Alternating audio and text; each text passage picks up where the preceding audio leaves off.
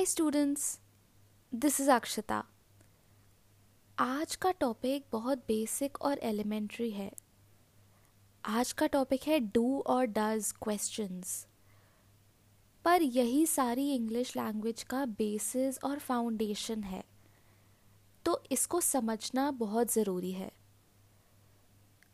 तो चलिए डू और डज के रूल्स समझते हैं।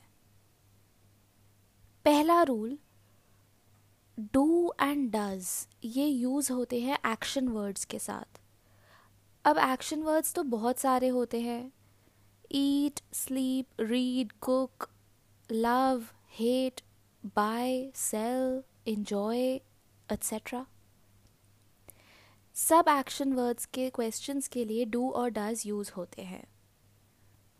अब दूसरा रूल, डू और डज यूज होते हैं जब एक्शन वर्ड्स की बात हो रही हो डेली रूटीन के कॉन्टेक्स्ट में, या फिर एक जनरल बात की जा रही हो। अगर इस मोमेंट के एक्शन की बात हो रही है तो डू और डज यूज नहीं होगा। जैसे कि अगर मैं कह रही हूँ अभी तुम खाना बना रही हो, तो वहाँ यूज होगा आर यू कुकिंग, क्योंकि इस मोमेंट की बात है।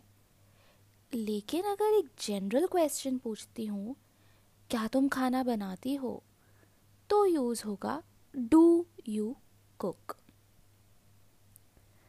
तीसरा रूल, डू यूज होता है सिंगुलर फर्स्ट पर्सन या सिंगुलर सेकंड पर्सन के लिए। सिंगुलर फर्स्ट पर्सन मतलब do I enjoy my work. Singular second person मतलब do you cook, do you enjoy your work. अब डज यूज होता है सिंगुलर थर्ड पर्सन के लिए, मतलब ही, शी एंड इट। कुछ examples: Does your mother cook? Does Shah Rukh Khan watch TV? Does your dog eat bones? ये सभी singular third person है, यहाँ यूज होता है डज। अब तीसरा, अगर प्लूरल हो या एक से ज़्यादा व्यक्ति या चीज़ हो, वहाँ यूज किया जाता है do. Example, Do your parents read books? Do dogs eat bones? Do we work together? तो do यूज होता है प्लूरल के लिए भी। चलिए अब इन रूल्स को यूज करते हैं। क्या तुम नॉनवेज खाते हो? यहाँ एक्शन है खाते हो। और क्या तुम मतलब सिंगुलर सेकंड पर्सन। क्वेश्चन बनेगा डू यू ईट नॉनवेज? क्या तुम्हारी बहन नॉनवेज खाती है? तुम्हारी बहन, she, singular third person. Question क्या बनेगा? Does your sister eat nonveg? अब तीसरा, क्या तुम्हारे पेरेंट्स नॉनवेज खाते हैं? Parents plural. Do your parents eat nonveg? अब डू और डज को यूज करते हैं WH क्वेश्चंस के साथ। एग्जाम्पल, तुम कौन सी कार चलाते हो?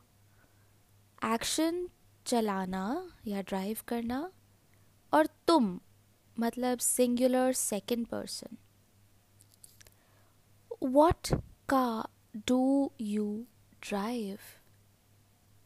अगला एग्जाम्पल, तुम्हारे फादर कहाँ काम करते हैं? क्वेश्चन बनाएं,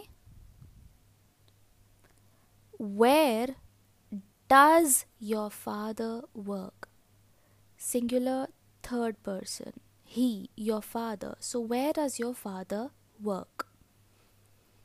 एक और एग्जाम्पल, तुम्हारे दोस्त क्या करते हैं? अब दोस्त प्लूरल है, क्या क्वेश्चन बनेगा? What do your friends do? तो ये कुछ रूल्स और एग्जाम्पल्स थे डू और डज क्वेश्चंस के। अब प्रैक्टिस के लिए मैं कुछ क्वेश्चंस हिंदी में बोलूँगी, आप इंग्लिश में इन क्वेश्चंस को बनाएं और कुछ सेकंड रुक कर मैं सही जवाब दूंगी। पहला क्वेश्चन, क्या तुम जल्दी उठते हो?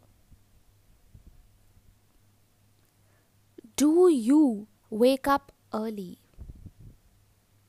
दूसरा, तुम किस टाइम उठते हो? What time do you wake up? तीसरा, क्या तुम्हारी बहन मेकअप खरीदती है? Does your sister buy makeup? चौथा, तुम्हारी माँ टीवी पर क्या देखती है? What does your mother watch on TV? पांचवा, क्या जानवर जंगल में रहते हैं? Do animals live in the jungle?